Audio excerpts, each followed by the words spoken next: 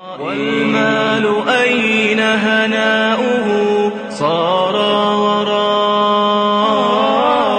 والاسم أين بريقه بين الثناء.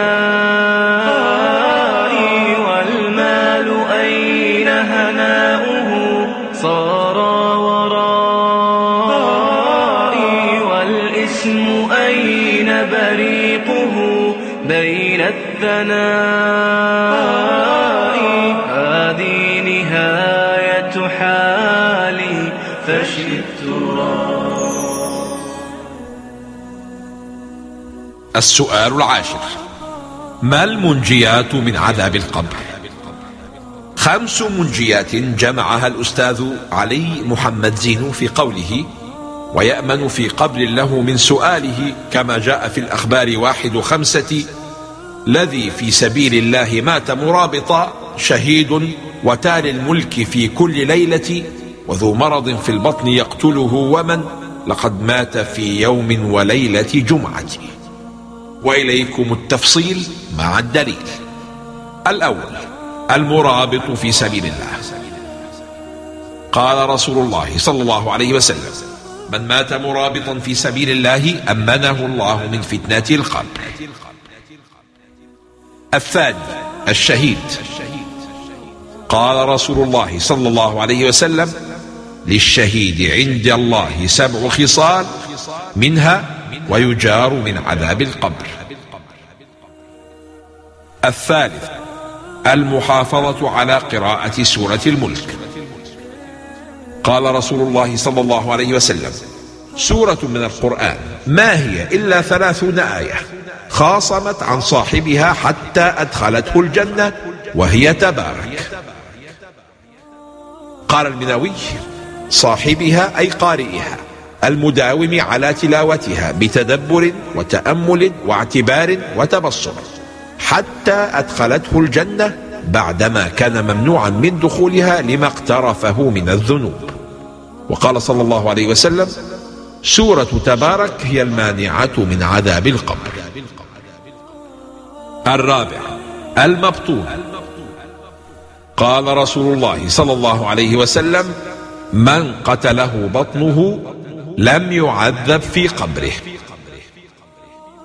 الخامس: الميت في يوم الجمعة أو ليلتها.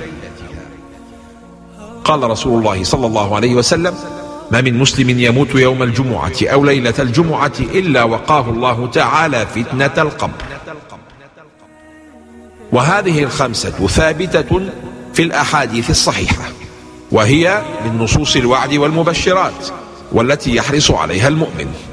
والوعد يتحقق باجتماع الشروط وانتفاء الموانع، فلا يعني كون الشخص يحافظ عليها ويقصر في غيرها أن يكون ناجيا، فالوعد قائم والوعيد كذلك قائم، وهذا لازم حتى يعتدل رجاء المؤمن وخوفه، فلا يسحبه الرجاء بعيدا عن ميدان العمل اتكالا على الرحمة، ولا يسحبه الخوف نحو هاوية اليأس جزعا من العذاب. حراسة المؤمن الخاصة. هل تخاف عذاب القبر؟ هل تخشى ملائكة العذاب؟ هل تملكك الخوف مما بلغك من أخبار عذاب البرزخ؟ إن حدث لك ذلك فاعلم أنه ما زال في إمكانك اليوم أن تتخذ حراسة خاصة تحوطك في قبرك وتحميك من جميع الاتجاهات، وتضمن لك الأمان التام أثناء إقامتك في قبرك وحتى يبعثك الله يوم يأذن ببعث الأموات.